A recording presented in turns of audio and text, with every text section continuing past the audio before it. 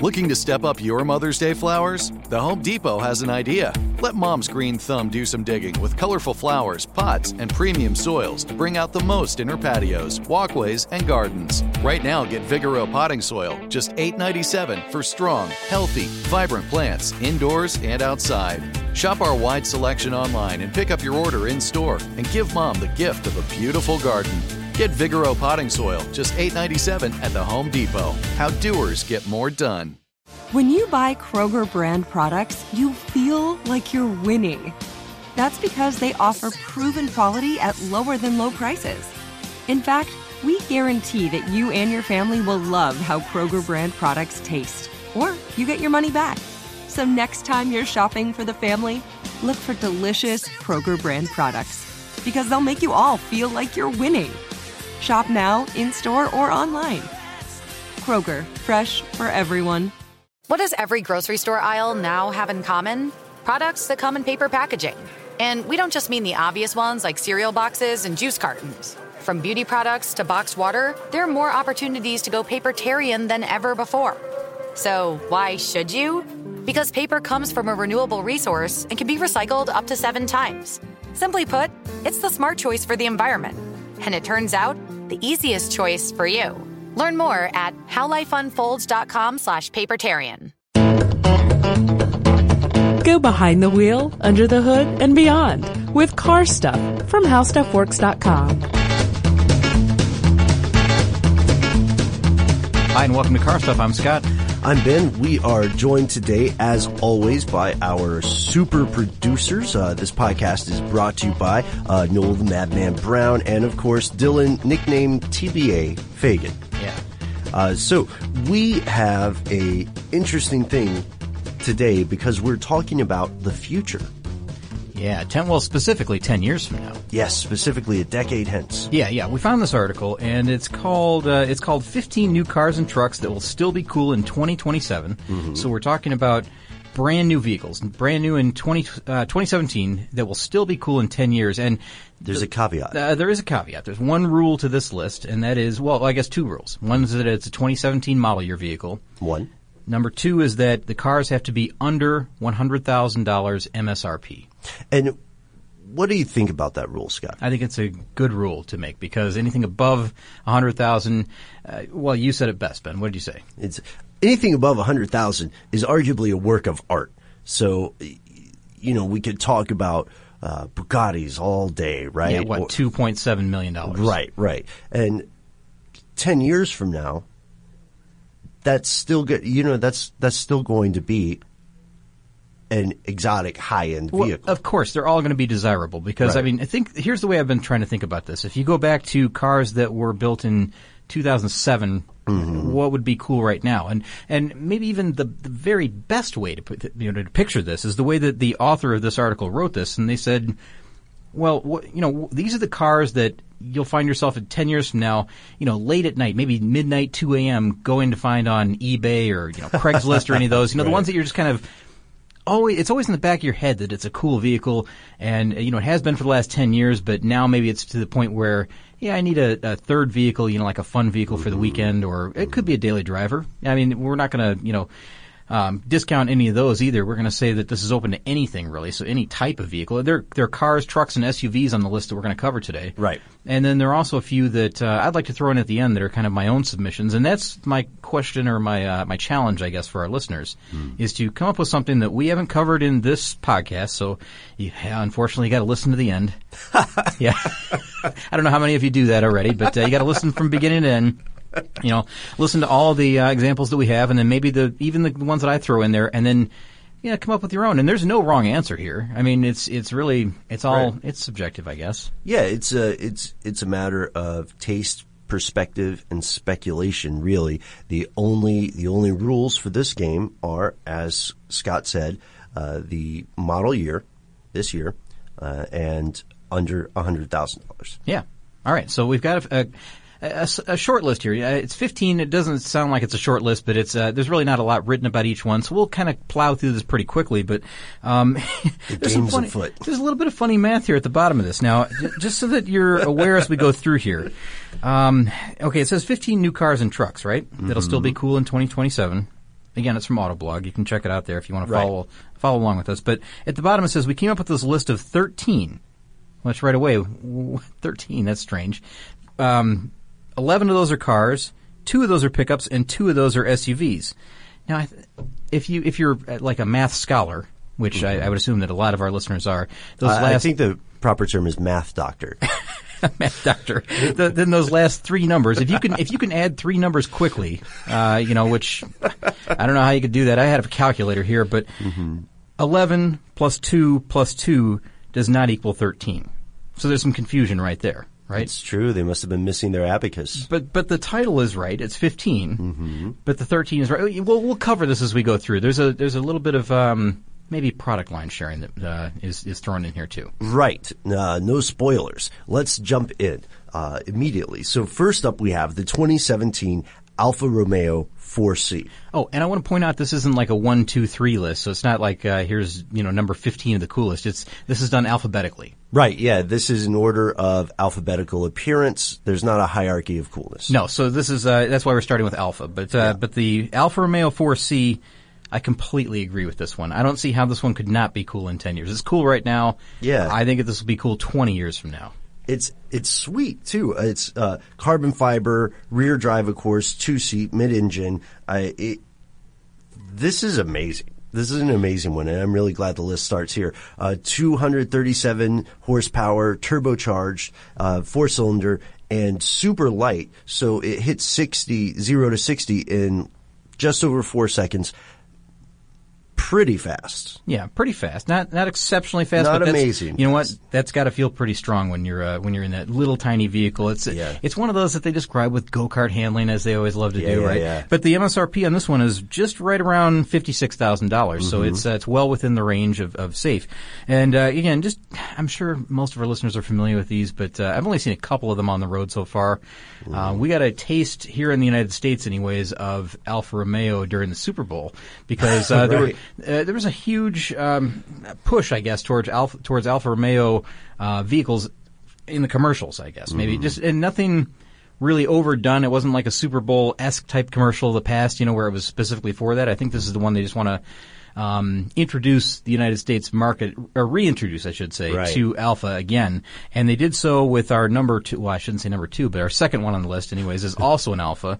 And this is the 4-door sedan. Yes, Scott, it's another Alfa.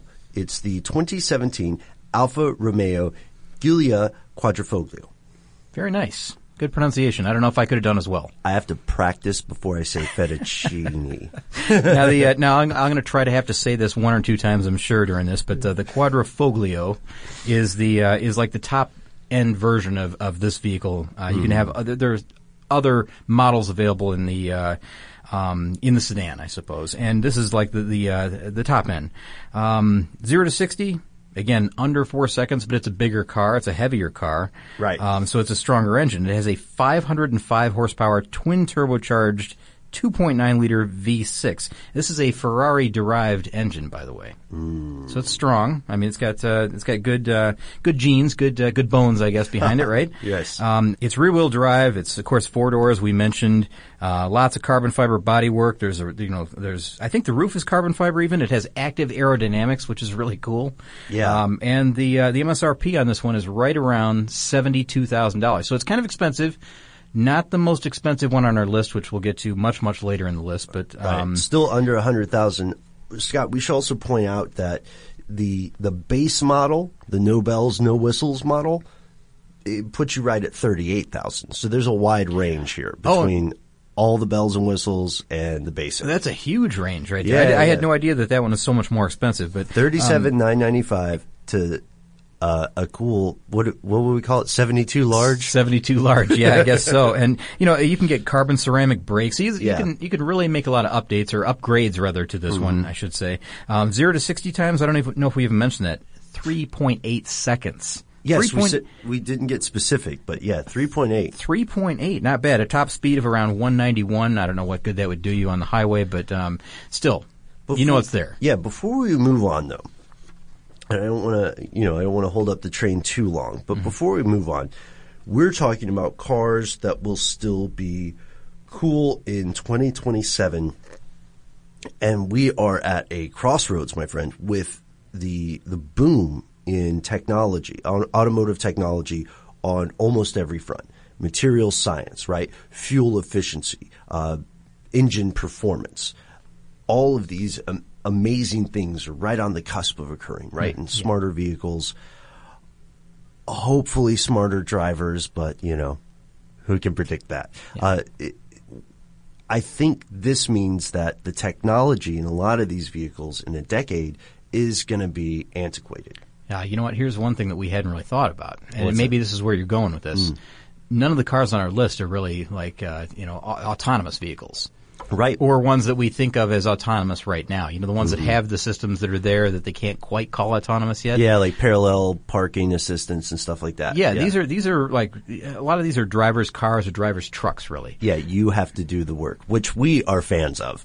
But what I'm saying is, and you're right, what I'm saying is that when we make this judgment, the reason there's so much perspective involved is because ultimately we're making an aesthetic judgment rather than a performance. It's performance judgment is almost impossible. The cars of 2027 are going to be vastly different. I won't say superior, but vastly different. Likely superior. In some regards, right? Sure, yeah. But consider, for instance, consider the way that classic cars from the 50s and 60s still hold up. They hold up. They're not the fastest. They're definitely not the most nimble, but aesthetically, in many ways, well, in my opinion, they are superior, you know? Yeah. So well, and then there's the other side that, you know, the resto modders that say that, well, I'm building a better version of what they built back in the 1950s or in the 1960s. Yeah. And so there's that angle to it as well. I mean, yeah, again, it's hard to say that, you know, these cars are going to stand the test of time, but that's the whole thing. This whole list is like, well, it's all speculation. It's all wild speculation. Yes, it's all wild speculation. Well, here's the thing. The manifesto about aesthetics being key here, the reason I hop on the soapbox is because I don't like the front of this Alfa Romeo. Oh, really? I think it's going to look dated. Oh, okay. All right. Well, you're talking about the really? The No Giulia. kidding. Yeah. But that's a classic Alfa Romeo look. I mean, it's the shape. They're trying to, you know, hold on to that heritage, I guess, because, you know, there was a time when Alfa Romeos were sold here in the United States, right, and then it went away for a while, and now it's back again. So this is kind of like the reintroduction of the brand. If you were able to see the front of the Alfa Romeo 4C, you would see the same styling cues on that one as you do on the sedan. You know, the 2-seater versus the 4-seater, or I don't know if it's 5-seat maybe, but anyways, you'll see that brand heritage brought forth into that as well. So I don't know. I think that the people that appreciate the brand, you know, the Alfa brand, will like the look of that. Now, a lot of people have said the same thing about the Audi real wide open front grille. That's going way, way back in their history. But people that knew the brand or knew of the brand from back then appreciated that. You know, it's kind of it harkens back to the older days. It's a callback. It's tradition. Yeah, right? It is. It honors a legacy in some ways. Yeah, and maybe that will be phased out eventually. I mean, likely that it will, but I don't know about Alfa getting rid of that signature shape of the front end. It's kind of like the Dodge Crosshairs. You know, like the Dodge front end has that grille. You're right. It's really distinctive, and BMW does the same thing. I think they all do. But if you think that the Alfa brand, you think it's going to look dated in 10 years, I can see what you're saying. I mean, there's a chance. It's either going to look dated or it's going to double down on that honoring legacy approach. And you're absolutely right. That's one of the strangest things. I was talking to a friend of mine's kid, and she asked me what my favorite car face was, and I was like, "What?" And you know, sometimes kids can be weird, right? Because I think before kids get to the double digits, they're smarter and more honest than most adults. Yeah. And it's like, what do you mean car faces? This was at a barbecue thing. And she was like, well, you know, like cars have faces, and I think some cars are ugly, and I think some cars are like have really good faces. Well, some look like they're smiling. Some look like they're angry. Right. Yeah. Some look confused. Yeah, and this kid schooled me on her her favorite car faces and her least favorites. And do you happen to remember one of her picks? Because I'd be interested what that would be. She liked BMWs, actually. Really? Okay. Which is why this brings it to mind, because our next item on the list is the 2017 BMW M2. Yeah, the M2. Now, this is, of course, rear-wheel drive, and it's a turbocharged, and they say track-ready, high-performance luxury coupe, as you would imagine. Again, twin turbocharged, all-aluminum, 3-liter inline-six with a 7,000 RPM redline that makes 365 horsepower, and then 0 to 60 is pretty fast as well. 0 to 60 in just 4.2 seconds. A 6-speed manual transmission is standard, and they say, of course, that's the one to get. The MSRP is right in the middle again. Yep, yeah, right in the middle. It's going to be about $52,000. Yep. 52 large. 52 large. Yeah, that is large. Yeah. Like that. yeah, but I mean that's a good deal, and the performance on this thing is. You say 52 is a good deal. Yeah, because I'm never going to buy one. So of course I can say that. You must be in a different world than me. I don't know, but 52, that still seems like a lot of money for a. Well, you know what though? It's a BMW. If they say it's a track-ready, high-performance luxury coupe, then 52 is a deal. That's right. That's still a lot of cabbage, no matter how you look at it. Yeah, that's a lot of scratch. But that's the key, though, man, is track-ready. Well, yeah. So that alone. They call it BMW's purest modern-day sports car. They do look cool. They look very cool. So if you haven't checked out the 2017 model of the M2, take a look online. You'll see lots of examples. Yeah, if you're sitting around going, what am I going to do with this $51,700? I'm so tired of having it around. That's the eternal question, yes. Isn't it? Yes, it really specifically is. That about it really is. All right. Let's move on to the next one on our list here. We're chewing through these pretty quick, really. Yeah. All right, so this is the 2017 Chevrolet Camaro ZL1, specifically the ZL1, because this is the lighter version of the Camaro. Still has the supercharged 6.2-liter V8 that makes 650 horsepower and 650 pound-feet of torque. This one is going to look like a classic. This is what I'm talking about with the aesthetic stuff, man. This one, it's low slung. It's got this huge mean hood, and it's, sounds great. It sounds great. That's a very good point. It also, historically, at this point, is the most powerful Camaro.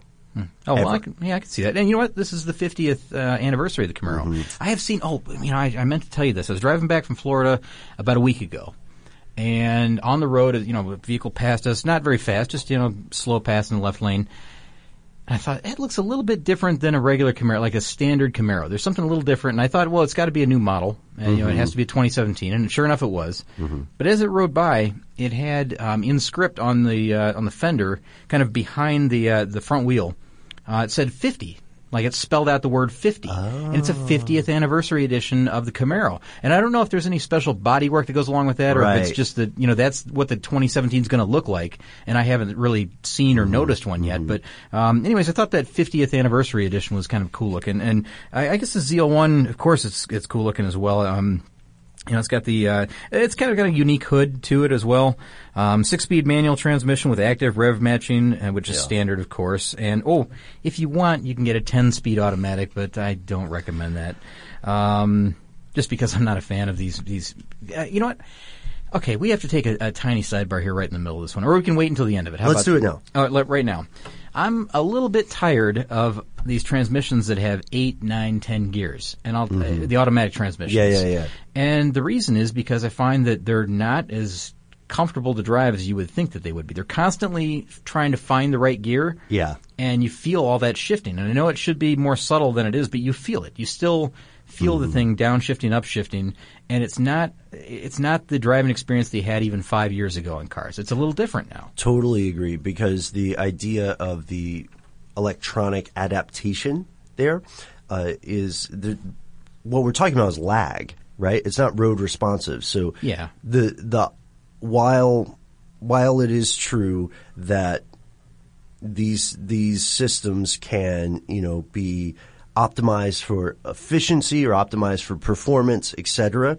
I feel like they're always going to be better than a human driver at optimizing for efficiency. Oh, sure. So if you select S for sport mode or something, it's going to shift different than it does if you're in just drive, where it's trying to create the best fuel economy. Right. So fuel economy, the vehicle, like we're in a John Henry moment, right? So right now where we're at, 2017, fuel economy, driving for economy is probably going to be the domain of the vehicle, the domain of the system. The robot will do better at driving for economy. Sure, and that's where you get your EPA numbers. Yep, exactly.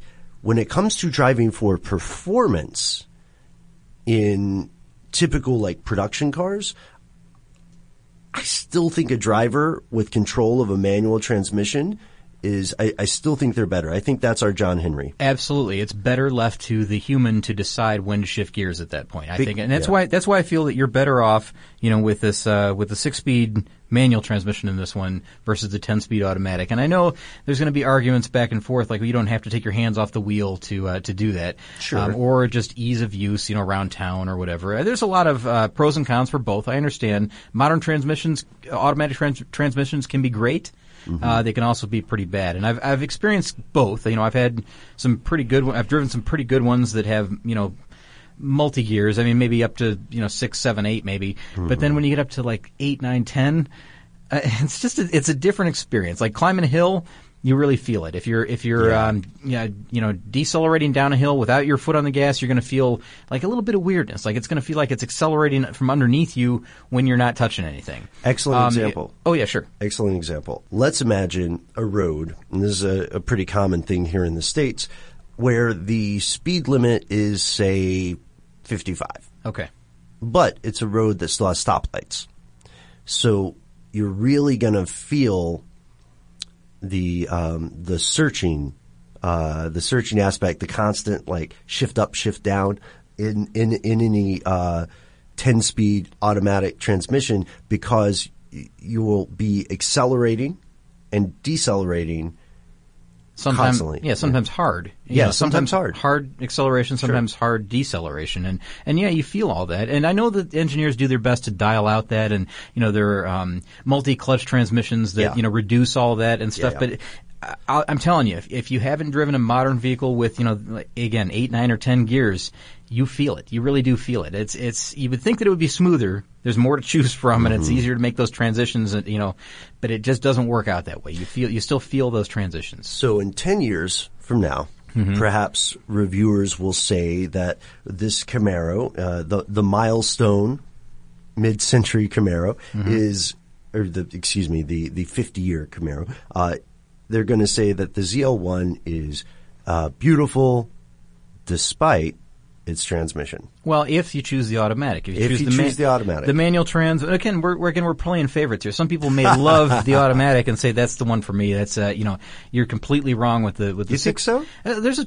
sure, why not? I mean, everybody's got their own viewpoint on this thing, yeah? Okay. I think so. All right. Maybe not our audience. Maybe our audience is more towards, the manual. They want to be in control, right? And, I don't know which version of this they tested here, but I would guess it's the manual transmission. But 60 miles per hour comes about in about 3.5 seconds. So it's pretty quick. Quarter-mile times are somewhere in the 11s. Of course, it's rear-wheel drive. I don't know. It's just a lot of power. And the MSRP on this, right around $61,000. Not bad for a ZL1 Camaro, rather. So if you're listening to this podcast to distract yourself from the constant problem of having $62,000 that you don't know what to do with. Again, you got extra money in your account, then. There's something going on? Yeah. Well, I've got a series of side jobs. Anything you want to expand on right now? Oh, man. You know what? Let's get back to it later in the show, because we're continuing on the list with something a little bit different after a word from our sponsor.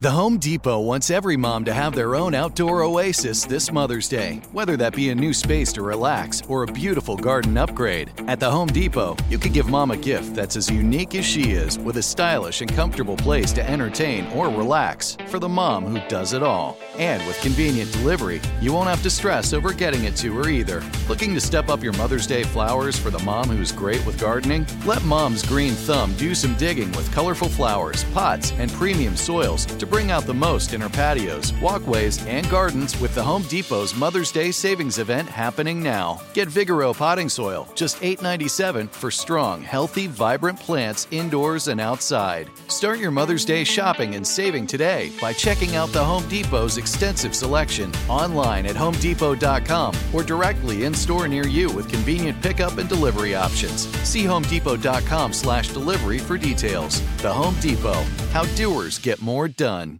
You're a growing business, which means you need every spare hour you can find. That's why the most successful growing businesses are working together in Slack. Slack is where work happens, with all your people, data, and information in one AI-powered place. Start a call instantly in huddles and ditch cumbersome calendar invites. Or build an automation with Workflow Builder to take routine tasks off your plate. No coding required. Grow your business in Slack. Visit slack.com to get started. Spring is a time of renewal, so why not refresh your home with a little help from Blinds.com? We make getting custom window treatments a minor project with major impact. Choose from premium blinds, shades, and shutters. We even have options for your patio, too. Blinds.com invented a better way to shop for custom window treatments. There's no pushy salespeople in your home or inflated showroom prices. Our design experts can help you find the perfect window treatments on your schedule. We'll even send free samples directly to you. Plus, we can handle the measuring and installation for you. Unlimited window treatments installed for just one low cost. And with Blinds.com, you'll always get transparent pricing. No hidden fees. Our free shipping and 100% satisfaction guarantee can put the spring back into your step and into your home, too. Shop Blinds.com right now and save up to 45%. Up to 45% off for a limited time at Blinds.com. Blinds.com. Rules and restrictions may apply.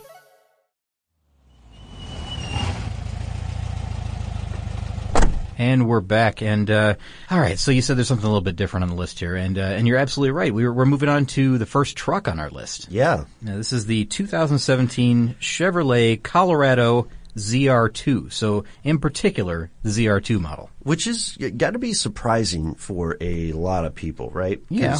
When we talk about, we're talking about ultimately aesthetics, how one of the only things that anybody not from 2027 can predict or can base our speculation on will be aesthetics. A lot of the technology is going to be, is going to be like classic. Is the best way to say it. Yeah. You know what I mean? Well, I look back though, and I think there's not a lot of trucks that aren't really cool. When you look back at just about any time frame, I mean, look back 10 years from now. Oh yeah. And trucks from 2007 were cool then.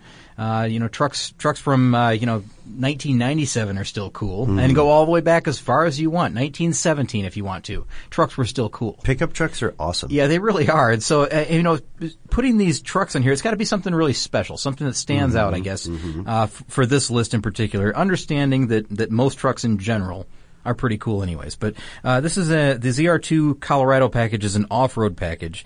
So it has, this real tall, long travel suspension for off-road capability. And of course it has, a wider stance, I guess, a tougher stance if you want to call it that. Yeah. Wheel well flares, that's hard to say, wheel well flares. Rural juror.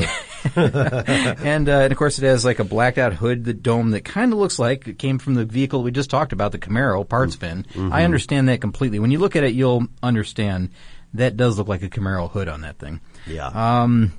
Of course, it's got the spare tire thrown in the bed, just like the the Baja 1000 trucks do. That's kind of a cool touch. I don't know. There's just a lot going for this thing. It's got a pretty nice engine as well. Yeah. It's strong, but it's not overly strong, I guess. Yeah, 306 horsepower, 3.6 liter V6, or you can go diesel. Yeah, 2.8 liter, right? Yeah. So you can get a turbo diesel. And of course, it's got an 8-speed automatic, which we just spent a long time slamming, which we probably shouldn't have. But this is a, I don't know. In this case, is it, I don't know, Ben. No regrets. Well, no regrets. Yeah, we should just move on. I mean, so it has an 8-speed automatic. We'll overlook that because this is a cool truck. How about that? In 2027, people will be baffled that you were able to drive these on your own. I have a feeling. I need to look this up. I'm going to have to check on this model, but I would bet there's a manual version of this as well. I think that maybe they're saying that with that 2.8 liter turbo diesel, you get the 8-speed automatic. Yeah, maybe that's the case. There is a 6-speed manual. Oh, and that probably goes with the 3.6 liter. Yeah. Oh, okay, V6. All right. So the MSRP on this one, it's about $41,000.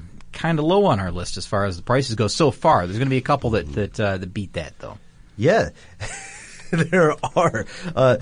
But this is not one. No. The next one is not one. This is a jump up, but it's, again, not the most expensive on our list. And I'm still not. I'm surprised by this. I thought this would be one of the more expensive ones on the list. This is actually not bad news, because think about depreciation and then 10 years from now what this might be valued at. Yeah. And now that I've said the word depreciation, I think we should probably talk about that for just 1 second, if that's okay. Yeah, absolutely. All right, so the point was made early on in this article, right up front, that the cars aren't, that we're talking about aren't necessarily the ones that are going to be worth a fortune. The ones that do depreciate, that have, some value chopped off the top immediately the first year or the first time you drive off the dealer lot. So for sure. These are the ones, again, that are going to be cool in 10 years, but maybe they're not, the high dollar vehicle that they are today. And that's part of the appeal of these things, is that, in 10 years, these kind of become affordable to just, I want to say everybody, but not everybody. It's more affordable to more people. Yeah. And this is one. This is the 2017 Chevrolet Corvette Grand Sport. Now, they chose the Grand Sport. Mm-hmm. They didn't go with the Z06. Right. Although, if you pay careful attention to this, the Grand Sport essentially has the Z06 body. It looks like the Z06. Yeah, but it's like it's possessed by a different engine. You know what I mean? Well, I guess so. I mean, this one has a 460 horsepower, naturally aspirated 6.2 liter LT4 V8, and this is the same engine that comes in the entry-level Stingray. Right. And I got to say, I really like this one. I really do too. I feel like not just 10 years from now, but 4 decades from now. Yeah. This car is going to be looked at the same way people look at those classic cherry Cadillacs and stuff. Oh, yeah. Or again, Corvettes from 4 decades ago. Or Corvettes from 4, yeah. Yeah, I mean, if you want to put it that way, because this one, I mean, again, I feel like the body style in this, they're probably spot on with this one, because if they chose the Z06, the price is way higher. Yeah. The engine is a stronger engine. I understand all that. Sure. There's maybe there's more problems with it. I don't know. But this one, if you look at it as far as aesthetics, the way it looks on the road, the way it performs, because it still does have that strong 6.2 liter V8. Yeah. They say it's the perfect combination of style, performance, and daily drivability and price. And you can get it in a coupe or convertible. I personally prefer the coupe. I know they show the coupe? Well, the convertible shown here in the article, but I've just always been a coupe over convertible person. Yeah, you're not really a convertible guy. No, and in 99% of the cases, 99% of the cases, I'd say I'm coupe over convertible. So I just want to ask, do you have a reason for it? Yeah. Is it just more moving parts, or the fact that convertibles inevitably end up breaking? Well, there's that too, but I feel like it doesn't have it seems like the convertible never has the exact same roofline as the coupe does, and the coupe always is like the more refined, slick version of that vehicle. And when you put the convertible top on it, it just becomes kind of like it looks like they took something out of the parts bin and put it on every time. It seems like there's very few times when I feel like the convertible top does the body justice. Well, what about hardtop convertibles? I love those. I really do. I like when they throw a hardtop on, and I don't. Yeah. And again, it's probably maybe it's just that hard line versus the cloth, because the cloth looks kind of out of place there, or vinyl or whatever it is. But what about you? Do you like convertibles over coupes in most cases, or what about in this one in particular? In this one in particular, I got to tell you, I'm more of a coupe person, and that's nothing against convertibles. It's something we've talked about in the past on the show, which is my theory, which unfortunately got proven true quite recently in my personal auto life. My theory is that more moving parts equal more opportunities for something to go wrong. I'm all for ingenuity, and we realize that the key to effective design in ingenuity is defined as the simplest answer to a problem or a question. Yeah. So the simplest answer to the inevitable problems that arrive when we create convertible systems, which are, by the way, amazing, and aesthetically, I'm 1,000,000% behind them. But having those moving parts almost always means that it becomes a problem. It becomes a repair that has to be accomplished. So while I love seeing convertibles,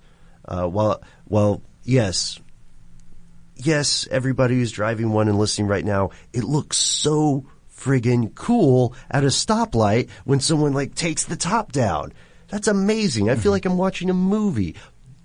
But as far as me owning one, nah. Yeah. No. Not for you. So I guess boiling this down, you're saying that, and maybe we won't go into your specific case example right now, but maybe later we will. Sure. During the nuts and bolts or something. Yeah, maybe. yeah. But, so you're saying that the simplest standard driveline is a lot simpler than the simplest hybrid driveline, maybe. Absolutely. Okay, so I understand. So they all, even if it is the simplest example, you're adding technology to something, and so the simplest version of that is still going to be more complex than the version that you had prior to that. Right. That's one of the reasons, and I know this is a little off topic. We won't spend too much time on it, but that's one of the reasons that classic American cars in Cuba have persisted for so long, because these are simplified mechanical processes, right? So there's not some sort of black box hybrid thing that you have to take to the dealer, and these are not cars with planned obsolescence baked in. These are things that if you fix them and if you practice regular maintenance, just basic maintenance, they can last. Yeah, it's a straightforward mechanical fix. Right. In every case, really. It's from a time where the average consumer was allowed to repair something instead of being forced to buy a new thing. And I loved seeing the examples of the ingenuity that's put in place there. Wooden parts to replace metal parts, in some cases. And they work. Yeah, they work perfectly well, but, the wood wears out a little faster, you have to replace it again, but no problem, because they can do that. And I'm sorry I was rambling about this, but yes, my short answer that came far too late is coupes. Coupes, okay, coupes. So we're both on. Sorry about that, guys.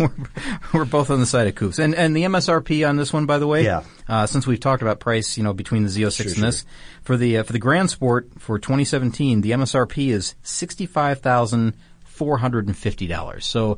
It's kind of on the high side, but again, not the most expensive on our list. Under $100,000. And moving on, we've got here's one of the ones that throws off the math in this whole thing. Oh, yes, the 2017 Dodge Challenger and Charger Hellcat. Yeah, now essentially, mechanically, these cars are the same, but the bodies, as you know, are different. Right. So we're talking about the Hellcat versions, of course. These are the supercharged 6.2-liter V8s that both make 707 horsepower. Yeah, very strong. The most powerful American cars ever. They're essentially, as I said, the same vehicles mechanically. They're both rear-wheel drive cars that you can drive every single day if you want to. Right. The main difference being that the Charger has 4 doors, the Challenger has 2 doors. Which makes the Charger more of a family-friendly car. You know what I mean? Well, yeah, okay. So that's the one you can talk the rest of the family into agreeing to make a daily driver. Yeah, I guess you're right. That's probably a better way to say it. Is that I mean, we can take the kids, we can go to the grocery store and actually bring the groceries back with us because we have a trunk. Really fast. really, really fast. Yeah, tires smoking the entire way. All right, so I love that they say it defines cool dad. Yeah, kind of. Yeah, I guess it does. Yeah, right. And of course, it's got the large trunk to go along with it, as you said, a back seat, of course, and the Challenger is available. The Challenger, if you want to get that one, it's got a 6-speed manual transmission, which, as you know, we're fans of. So, for me, the pick out of these two would be the Challenger. But then again, maybe that's not practical for everybody. But here's the weird thing for me, though. I didn't know this. The Challenger is less than the Charger, which seems backwards to me. Now, usually the sportier version, the two-door coupe version is going to be a little bit more expensive, I guess, than the sedan in most cases, because that's it, for a lot of people, that's the more desirable one, right? Right. And I don't know what's going on here. Maybe it's just because there's more material or something. I don't know exactly why this is, but it is more expensive to buy the Charger than it is the Challenger. So the Charger is $65,945. The Challenger is $62,495. Yeah, it's weird. Do you feel like you see more Challengers or Chargers on the road? I would say that I see, well, not Hellcats. I Right. mean, that's the difference. But Yeah, I do, yeah. I feel around town here, I see more Challengers on the road than I do Chargers on the road. It seems like Chargers are police cars around here in Georgia. You're not wrong, man. No, there's a lot of them. State troopers have Challengers. Yeah, and that's I'm sorry, Chargers. I keep getting these mixed up. Chargers.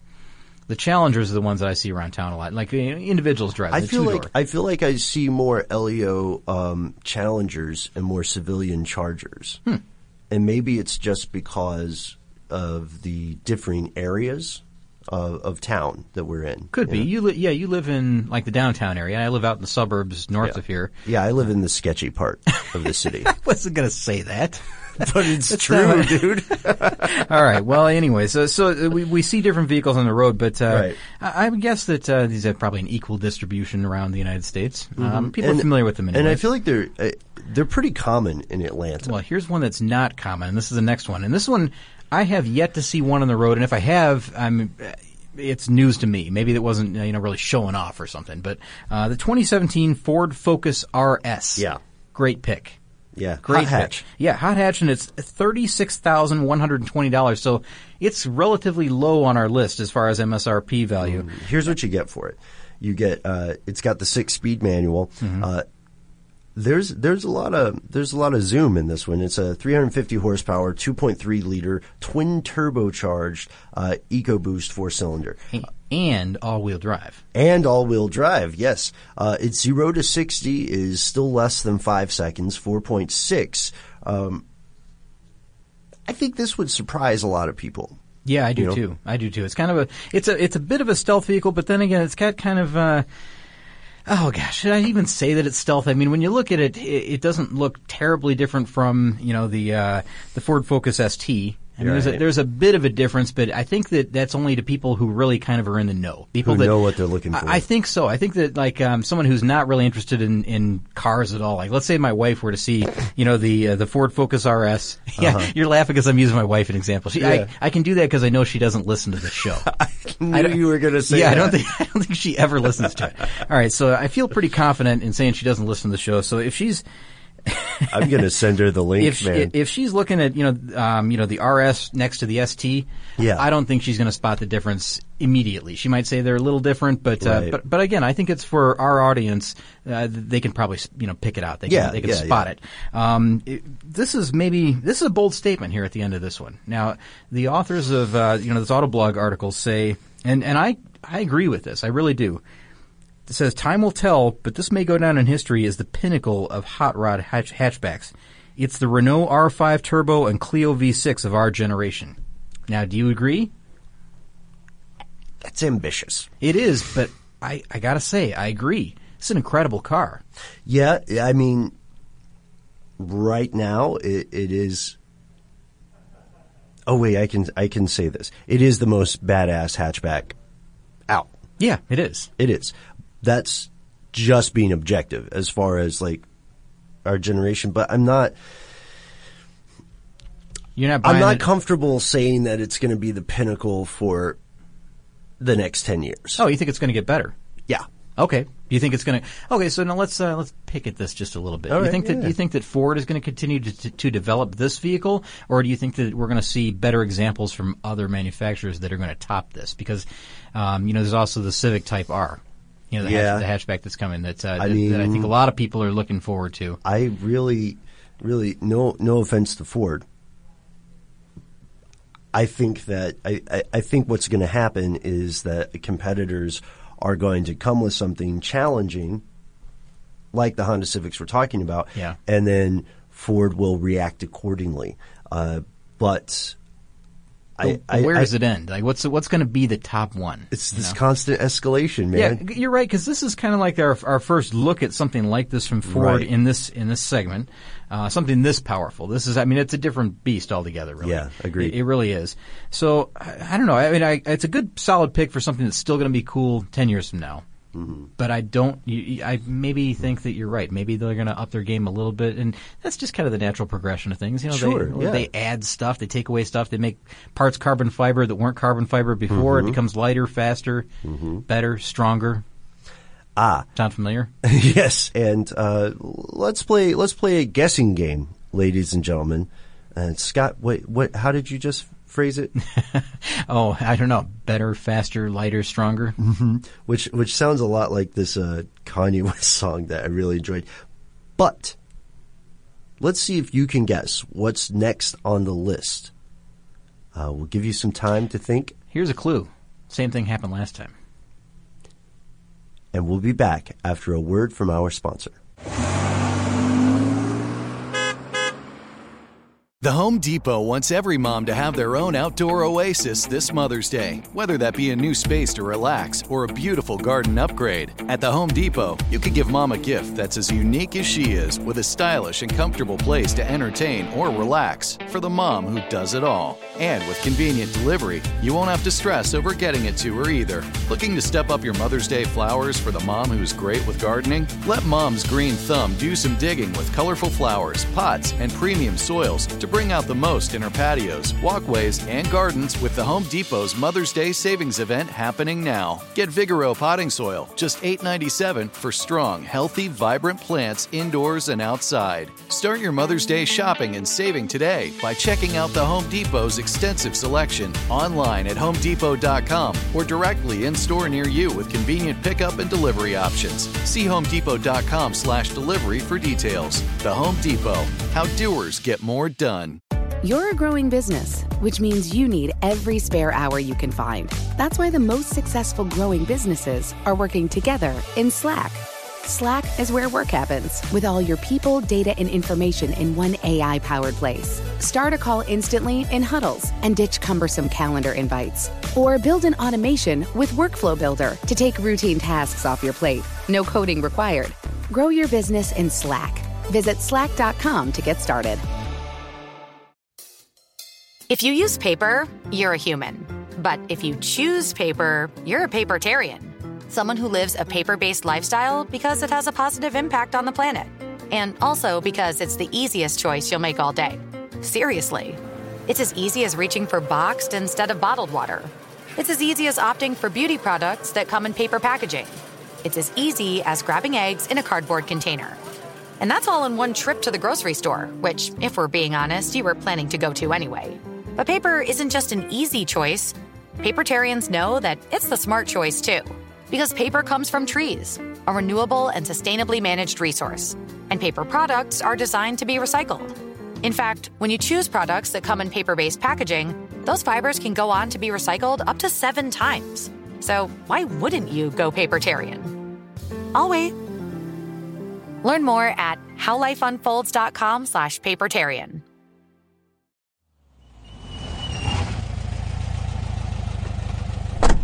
And we are back. Have you guessed, based on our semi-bumbling foreshadowing here? Yeah, I guess. I don't know if I should have left that same thing happen last time in there. That might have been given too much away, really. Our weirdly unfair hints. Yeah, well, it's a truck. We're back with a truck. Yes. And it should be no surprise. We're talking about Ford. It's the Ford Raptor, of course. Mm-hmm. The 2017 Ford F-150 Raptor. And, of course, this is the second generation of this incredible off-road F-150 pickup that they've put together. Now, this one is 500 pounds lighter than the first generation. 500 pounds lighter. This is so cool. That is significant. So that is thanks to, of course, the all-aluminum body and bed that the all-new Raptor shares with, the standard F-150 line. Right. All of Ford pickup trucks. So this thing uses, Fox Racing shocks, which, as they say, are a big deal in the off-road aftermarket. Mm-hmm. Has an adjustable terrain management system with 6 settings, including street, Baja, mud, and sand. But the big news is the powertrain, right? Yep. Say adios, vaya con Dios to the V8. Now they have a twin turbocharged 3.5-liter EcoBoost V6. It's 450 horsepower. Unfortunately. 10-speed automatic transmission. Yeah. Tut. But you know what? Here we are again. This is how they saved weight, right? Yeah. Okay, so they save weight by going from the V8 into to the V6, and of course they're pushing the EcoBoost thing in a lot of their product line, if not all of their product line. And now. The engine's all aluminum as well. Yeah, and that does it as well. So you have to give and take, I guess. I wish they could have stuck with the manual transmission in this one. But but they didn't. I know it's strange to think of this vehicle in particular not having a V8, that it has V6. Right, because I feel the same much way. of the F-150 is rooted in that V8 history. Yeah, I know. I guess it keeps the MSRP a little bit lower on it as well. Yeah. So the MSRP is right around $49,000, a little bit less, a few dollars less. But again, it's strange to think of the Raptor not having a V8. But that's kind of I'm kind of feel the same way about a lot of the Mustangs as well too. So I don't know. And speaking of Mustangs. Yes, speaking of Mustangs, next up we have the 2017 Ford Shelby GT350. Mm-hmm. Now, if you miss V8s, Scott, this one will hopefully soften the blow a little. Okay, that's good. Because we're talking about an all-aluminum, again, 5.2-liter V8 with a flat-plane crank that's pushing 526 horsepower. Yep, with a 6-speed manual transmission, thank goodness. Right? Yes. Yeah, okay, yeah. In this case. But here's what it's really got going for it is that this is a Shelby vehicle. And Shelby vehicles are always going to be coveted, so they know that they throw the Shelby name on this. And of course it's a stand-up product. But it is going to be, again, it's going to be sought after 10 years from now. And there's no doubt about it. Mm-hmm. MSRP? Yeah, dude, yeah. What's the MSRP? MSRP is right around $55,000. The reason I'm laughing is this is probably one of my favorite sentences in this article. Actually, no. You know what? I stand behind it. My favorite sentence in this entire article, which is very well written, is referring to the Ford Shelby GT350. The author says, "It goes like stink, looks like sex, and sounds like a super bike. Eternally cool." Yep. I agree with all those. You agree with all of those? Yeah, every one of them. It goes like stink? I think it does. I think it does. I know it's a colloquial saying, but yeah, I believe. You know what? It's a great car. I think it's an instant classic. Yeah. I do too. So, what do you think about the next one? 2017 Jaguar F-Type S. Okay. Well, I'm a fan of the F-Type, but again, I like the coupe over the convertible, and I think this is one of those rare instances where they released, I know that the coupe's been around for a while. I understand that, the F-Type. But you remember when they released the F-Type initially? It was a couple of years ago now, I think. They did something unusual at Jaguar. They released the convertible version first of this vehicle, and usually it's the opposite way around. They'll throw the convertible out there second. So what they're saying about this one is this is the BMW Z3 Coupe of the modern era, and I can kind of see that. Maybe I mean it's really expensive. I think that the Z3 Coupe was a little bit less money than this, but then again, I haven't done the inflation calculator versus what that was released at, what this is. But the MSRP on this one's kind of high, $61,400. But what you get for that is a 380 horsepower supercharged 3-liter V6. And all-wheel drive is available, of course, but the author suggests that you don't get the all-wheel drive system. And the reason is that if you choose the all-wheel drive, Jaguar forces you into the 8-speed automatic. Oh, there you go. Lesson learned. Lesson learned. All right, so stick with the rear-wheel drive version, and then you get a choice of transmissions. You can either have the automatic, if you still want to do the automatic, or you can get a 6-speed manual transmission. And 0 to 60 is about 5 seconds in this vehicle. And you know what? This car looks good. There's one in our parking structure. I see it occasionally. It parks on the same floor as I do, and it's kind of a rare sighting. Maybe 2-3 times a week at the most. You park on the most isolated floor possible. You park on the top floor of the parking deck. Get this, guys, because he doesn't want anyone to run into his car. Yeah, I don't want the door dings. I want anybody to run into. I want the least amount of traffic near my car while I'm away from it as possible. That's why. Well, and that's a lesson learned, by the way, because in our other building, we had a parking structure, and a lot of people can picture this, that had sloping floors. Yeah. So, you park on the side of the ramps as you go up. That's not the case in this one. They're all flat spots. But there's all those columns that we've talked about it many times. Too many times. But the other garage, it's the sloping floor you park on an angle thing. Right. And people just tended to let their doors kind of wing open into the car right next to them. Yeah. And it was terrible. I mean, I ended up with so many door dings on my cars that even there I tried to find, there it was you park below ground, so I was going as deep as possible and parking down there, and it worked. There weren't many people down there. And then here, it's the opposite. We park on the side of the building, you have to climb up, and so I go to the very top. And I know we used to bust your chops about it, but especially after this parking deck. I used to think you were kind of paranoid, but after hanging out in this parking deck, I completely agree. Well, the thing is, we've talked about these columns that are every feels like 2 spaces. It feels like they're every 12 feet or so. Mm-hmm. Every 12 feet throughout the whole building. And so you have to park in that concrete jungle, really. It is like a jungle. It's like concrete jungle. It's a concrete jungle. It's an appropriate use of that term. And so when you're kind of navigating around these things, even in like a regular sedan like I have, a lot of people are getting scraped rear quarter panels in these, lots of people. I mean, a high percentage of people. And I think once that happens, then they start to care less and less about the appearance of their vehicle. They've broken the seal almost. It's kind of like that. It's like, well, this thing's a pile of crap anyways, but who cares about the body work?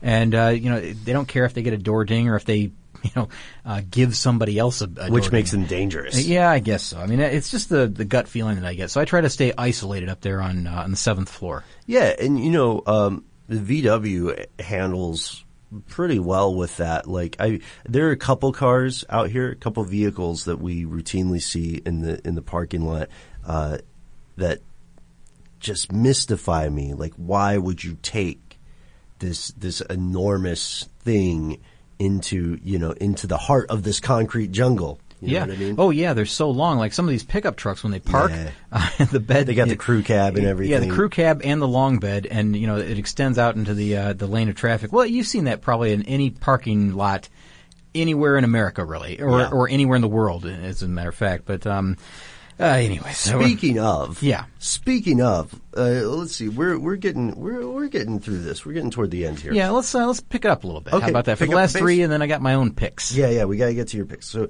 2017 Land Rover Evoque convertible. Yeah, Evoque. I saw you pause there, so maybe Evoque is the right pronunciation on that one. And this one, I'm not on board with this at all. No. I do not like this one. And the reason, and I thought, well, man, this reminds me of something, and I couldn't figure out what it was until I got to the very first line of this summary, and it says, after the Nissan Murano lost its roof and its dignity, which I completely understand. That Nissan Murano that was a convertible, it's an SUV convertible. And if you haven't seen one, do a quick Google search and look that up. But to me, that was one of the ugliest cars ever produced. It's awful looking. It's in the same ballpark as the PT Cruiser convertible. They have such a dramatically different look from the coupe model that I was talking about. That it really wrecked the whole line of the whole thing. But this is another SUV convertible, and they're claiming that this is like the cool version of that. Why? Well, maybe because it has that Land Rover mystique to it, I guess. They say that, the Defender 90, that was a cool vehicle. That's an all right vehicle. I'm not a huge Land Rover fan to begin with, but I think it's an all right thing. I like Rovers. I like Rovers. You like Range Rovers or Land Rovers? I'm kind of a Range Rover fan versus Land Rover fan. I like them both, but you know what? I like them both, and I also like convertibles. But I don't like them mixing. And the point of an SUV is not to be like a low-slung, sexy, like high-performance convertible. Yeah, I guess. But they point out here at the end that they say that, a lot of people are going to use these for maybe like surf vehicles, like down in Malibu or something where, it's still, I know it's a high-dollar vehicle. It's still got an MSRP of $51,470. Yeah. So they're saying like, maybe if you're living down in Malibu and you want to carry your surfboards, this might be kind of like a cool beach vehicle. And I get that. That's a fair point. But it also would kind of work in Michigan. Like if you're in the Upper Peninsula in the summertime, it gets nice. It's nice there. But in the wintertime, it's kind of harsh. It's still got the capability of a Land Rover vehicle. So I kind of get that. But for me, I'm just not biting on this one. I don't think this is a good idea. I think it's ugly, man. Well, that's my opinion, and I'm sure that other people have differing opinions, so maybe they should write in and we can hear about that. Yeah, let us know. Next on the list is the most expensive vehicle on the list. Finally, finally, right? Yeah, the 2017 Porsche 911. Yeah, $89,400. This one's just about up to the top end of our limit. But okay, how can you argue against this though? The 911 is always cool. It always has been. Always will be. I think it always will be. As they point out, there was kind of that. What do they call it? They call it a mulligan generation, the 996. I don't know if maybe I agree. I don't know. I'd have to see side by side comparison, mulligan, I guess. But yeah. They say that the 2017 model is a masterstroke of style, luxury, performance, and daily driving awesomeness. Now, I kind of get that because I see a lot of these around town. I think that has to do with Porsche headquarters being right here in Atlanta. But they say that the base rear-wheel drive 911 Carrero packs 370 horsepower and has 3 pedals. It's a manual transmission. 0 to 60 in just 4.4 seconds. And they recommend you get the coupe version, which I like. So we're kind of agreeing on this whole thing here, aren't we? It's kind of nice. I think this is spot on. Like, yes, in terms of MSRP, you are paying the Porsche price tax. That's just how it's going to be. Well, yeah, but you're getting a fantastic vehicle, one that has a long heritage, one that has proven itself. Again, as they say, this is one you can drive daily. It's not necessarily a track car. They have versions that are basically track cars that you can still drive on the road, but they're not as let's just say that they're a little bit more temperamental than your standard 911, if you can call it a standard 911. Right. If such a thing would exist. Yeah. But the price tag also, goes up by, 4 or 5 times what you're paying right here for this one. For sure. That is definitely true. At least twice as much. And speaking of doubling up, we are at the end of the list here. Before we get to your pick, Scott. All right. We have the 2017 Subaru BRZ and the Toyota 86. Yeah. Now, the Toyota 86, if you're not familiar with what we're talking about, that is the car that's formerly known as the FRS. And, so the 86, where that comes from, that's kind of a nod to a vehicle that was built by Toyota back in the mid-1980s. From 1983 to about 1987, it was the AE86 Corolla.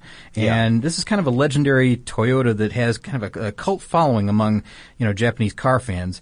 Or really, actually, all car fans, really. It's kind of a cool vehicle. It doesn't look like a whole lot when you see it, but you have to understand that it was a good daily driver, but it also had the ability to really could handle well. It handled the curves. You could drift this thing. It had a lot of power. So a lot of people really, really like this now. And one quick note here. Corolla, by the way, turns 50 this year. This is same as the Camaro. The Corolla has been around as long as the Camaro, since 1967. I didn't even think about that, but by golly, you're right. Yeah, so this vehicle, so that's a kind of a long description of why we're calling it the Toyota 86 at this point. 50 years. And again, this is a twin vehicle, maybe, if you want to put it that way. The Subaru BRZ and the Toyota 86, they're kind of they're the least expensive vehicles on the list. And as this author puts it, they might also possibly be the most fun vehicles on the list. Yeah, for about $25,000, still less than $30,000, which harkens back to our earlier podcast, which you can check out on carstuffshow.com, by the way. Nice. Nice, right. Nice shameless plug. But yeah, it's inexpensive. $25,000 around there. You can get a car that is insanely fun to drive. Yeah. 205 horsepower. Of course, there's a Subaru designed and built 2-liter horizontally opposed 4-cylinder engine that's under the hood. And, of course, the 6-speed manual is standard, which is really a really nice touch. You can get, I like the way they say this, there is an automatic transmission that's available for people with no soul. Yes. So that's really coming down on him there. I wasn't that harsh. If you don't appear in mirrors, if your breath does not fog glass, and if automatic doors don't open for you, then get the automatic version. But I think everybody's seen these on the road by now. I mean, they're all over the place. They're a great vehicle. They really are cool looking. And as they say, it's a special car that you can just buy and as they say, bang on it for under $30,000. I'll give you a little tip here. The Subaru BRZ. The MSRP is about $1,000 less than the Toyota not FRS. It's now the Toyota 86. So about $1,000 less. Now, I know when you start adding options and, the fun stuff, I guess, that's where it gets a little bit more, they're closer in price, really. So, anyways, that's the last two on the list. Scott, I owe you an apology. What's that? I hope we can still be friends after you learn this. Well, we'll see. It's fair. Yeah. I said they were the last on our list. I was incorrect. There's one more we have to add before we get to your picks. Okay. Fair enough. Hopefully I am redeeming myself listeners out there who are thinking, Ben, you villain, why did you skip this? You shortchanged us. Why did you shortchange us on the 2017 Toyota 4Runner TRD Pro? So, 4Runner, we're all familiar with it. It's one of the other SUVs on the list here. The TRD Pro package is the crucial part of this, right, and why it's on the list, because it adds a larger 4.0 liter V6, so it gets to 270 horsepower. It has what they call crawl control. It's got an extra inch of ride height because they have taller springs, and the shocks they're coilover shocks by Bilstein. They add a capability along with an aluminum front skid plate. They've got the traction control system that is supposed to be multi-terrain, similar to some stuff we see in the Raptor, right? Yeah. The multi-terrain stuff in the Raptor. Oh, and the ZR2. And the ZR2, yeah. Yeah. So the idea is that, it's built as an off-road vehicle. I could see this. They don't mention they don't mention any convertible stuff, which makes me happy. Good for them. Yeah. Yes, it's great for them. But I question this one, whether it's going to be a classic in 2027. It's a 4Runner, right? Yeah. It seems like 4Runners are. Now I don't know the MSRP on the 4Runner, but it seems like 4Runners have always been kind of a I don't know. I don't even want to say like a cult favorite, but it just seems like a lot of people really enjoy them. It's not. They have really ardent fans. Yeah, they do. People that own 4Runners swear by them and would never get a different type of SUV. But they're dependable. Yeah. Yeah. Personally, I just don't see the dramatic difference between a 4Runner and something else in that segment. The MSRP is a little under 45,000. Okay, so they're still kind of expensive. Yeah. It's middle range, I guess, on our our 100K limit. Yes. But yeah, I can kind of see this being that the 4Runner right now is something that people still seek. It's been around for a long time, that model line. So maybe in 10 years it still will be cool. Well, we'll have to check back in 10 years from now. That's crazy to think about. What are your picks? Oh, my picks. Yes. My individual picks. So, yes. All right, I'll go through these kind of quick because I know we've had a long podcast already, right? So let me just throw a few out there and maybe I'll pepper in a few little facts of why I think maybe that they'll be classics or not classics, but desirable 10 years from now. Oh, and we have to remember to cook up a nickname for Dylan. Oh, that's right. How about, we'll think about it. Yeah, We'll get there. Okay, I'll try. All right, so my first pick would be, and this is hard to believe. This is the 10th generation of this vehicle, but I think it's going to be a strong one. The 2017 Lincoln Continental. I think people are going to seek that one out 10 years from now. In much the same way that people seek out, like the great big Audis, from 10 years ago. I don't remember how many years ago this was now, but like the VW Phaeton. The great big luxury vehicles the extreme luxury vehicles that are now affordable 10 years later. I think people are going to want that. So I feel like that's one that people are going to end up searching, eBay or Craigslist, midnight, 2 a.m., whenever it is. Right. The price, this is surprising. They start right around $44,000. So I thought it was going to be much higher than that. Looking at the concept vehicle that they released in 2015. Yeah. Man, that thing is slick looking. I really like the concept vehicle. That's really surprising that the price point would be that low. Yeah, I thought so too. I mean, because we're talking about a luxury. This thing, here's a good example. Okay, you can get. Now, I think this maybe is not the $44,000, but you can get one with a 400 horsepower twin turbo V6. So pretty strong. It has things like 30-way adjustable power seats. 30-way adjustable. Can you believe that? So you're talking about a vehicle and that has extreme luxury features built into it. Yeah. For that type of price, I think this is one that people are later going to look back and say, I think I would like to get something like that because it's got everything I want for a relatively low price. 10 years from now, what's it going to be valued at? I'm just baffled because I know a little bit about these vehicles. I follow Lincoln and the 30-way adjustable thing cracks me up.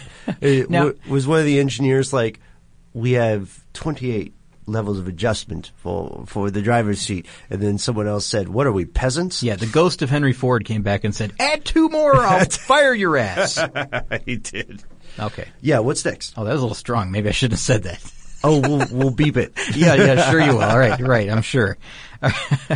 Oh, you know, one last quick thing on that one. Yeah. I think one thing that would have made that car so much cooler, the 2017, again, this is coming out, the 2017 Lincoln Continental, if they had included the suicide doors like they did on the 4th gen cars back in the 1960s, that would have been, they had 2 concept vehicles, and on one of the concepts, they did have those suicide doors. That was back in 2002, and that's a different vehicle completely. It has more of the classic lines, and they did include those doors, but in the 2015 concept vehicle, they did not include them, and of course they're not on the production vehicle. All right, so going on. Here's my next pick. Yes. The 2017 Lotus Evora.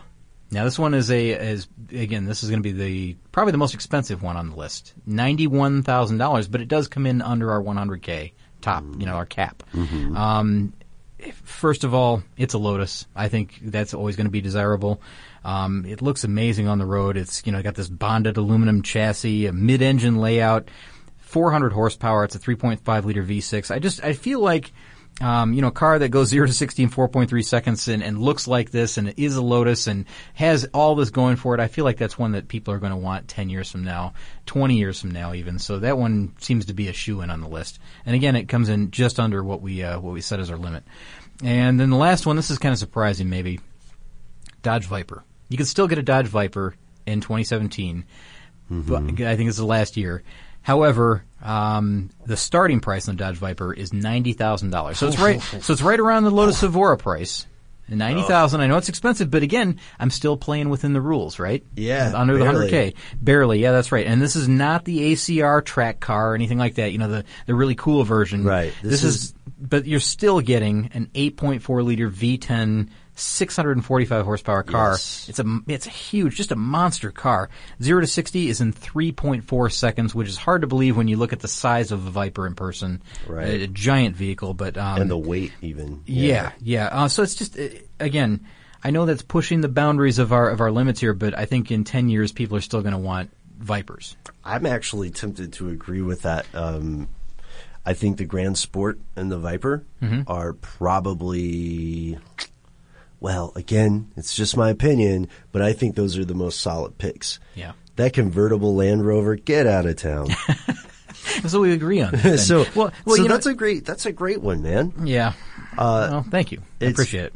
You're right. It's a monstrous vehicle, but yeah, I respect that. You slid in just under the price point, so you're obeying the rules, pushing the parameters, but it worked. Yeah, and I'm sure that there's others out there. There's got to be, and of course, it's all everybody's opinion. So we would love to hear from our listeners. Yes. Oh, you know what? Before we, kind of sign this one off, before we wrap up, we have to get to Dylan's nickname.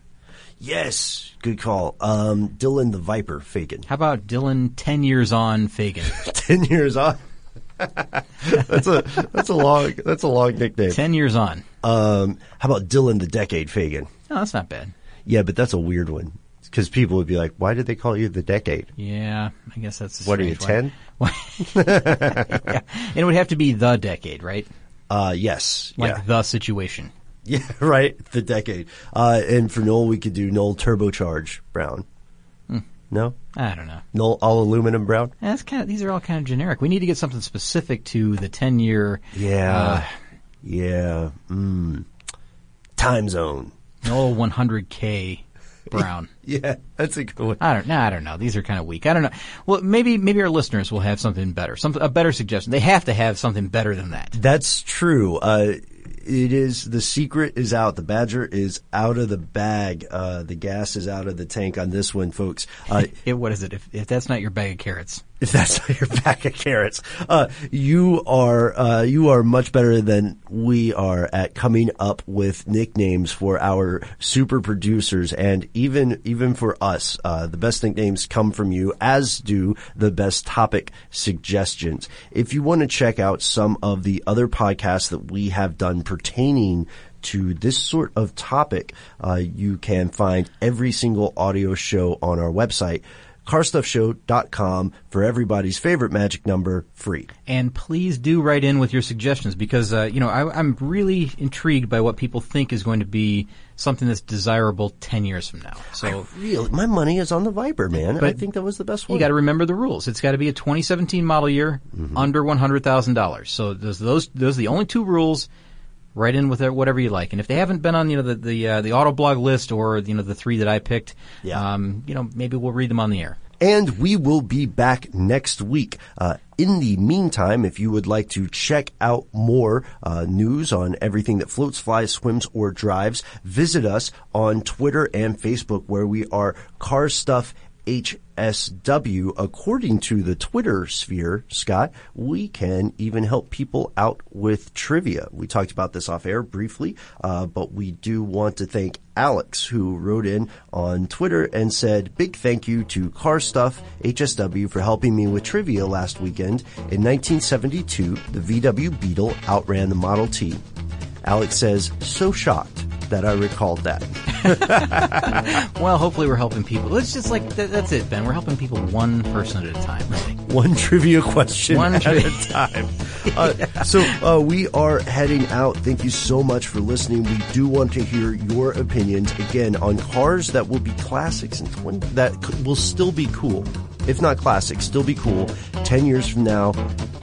This model year, 2017, under 100 large. And any future suggestions you have, we would like to hear from them. If social media is not your thing, if you think it's all a big fad and a hullabaloo, we totally get it. You can write to us directly. We are carstuff@howstuffworks.com. For more on this and thousands of other topics, visit howstuffworks.com. Let us know what you think. Send an email to podcast@howstuffworks.com. Without the ones like you, who work tirelessly to keep things running, everything would suddenly stop. Hospitals, factories, schools, and power plants, they all depend on you. No matter the weather, emergency, or time of day, you're the ones who get it done. At Grainger, we're here for you with professional-grade industrial supplies. Count on real-time product availability and fast delivery. Call, click Grainger.com, or just stop by. Grainger, for the ones who get it done. Viking, committed to exploring the world in comfort. Journey through the heart of Europe on an elegant Viking longship with thoughtful service, cultural enrichment, and all-inclusive fares. Discover more at Viking.com. You're a growing business, which means you need every spare hour you can find. That's why the most successful growing businesses are working together in Slack. Slack is where work happens, with all your people, data, and information in one AI-powered place. Start a call instantly in huddles and ditch cumbersome calendar invites. Or build an automation with Workflow Builder to take routine tasks off your plate. No coding required. Grow your business in Slack. Visit slack.com to get started.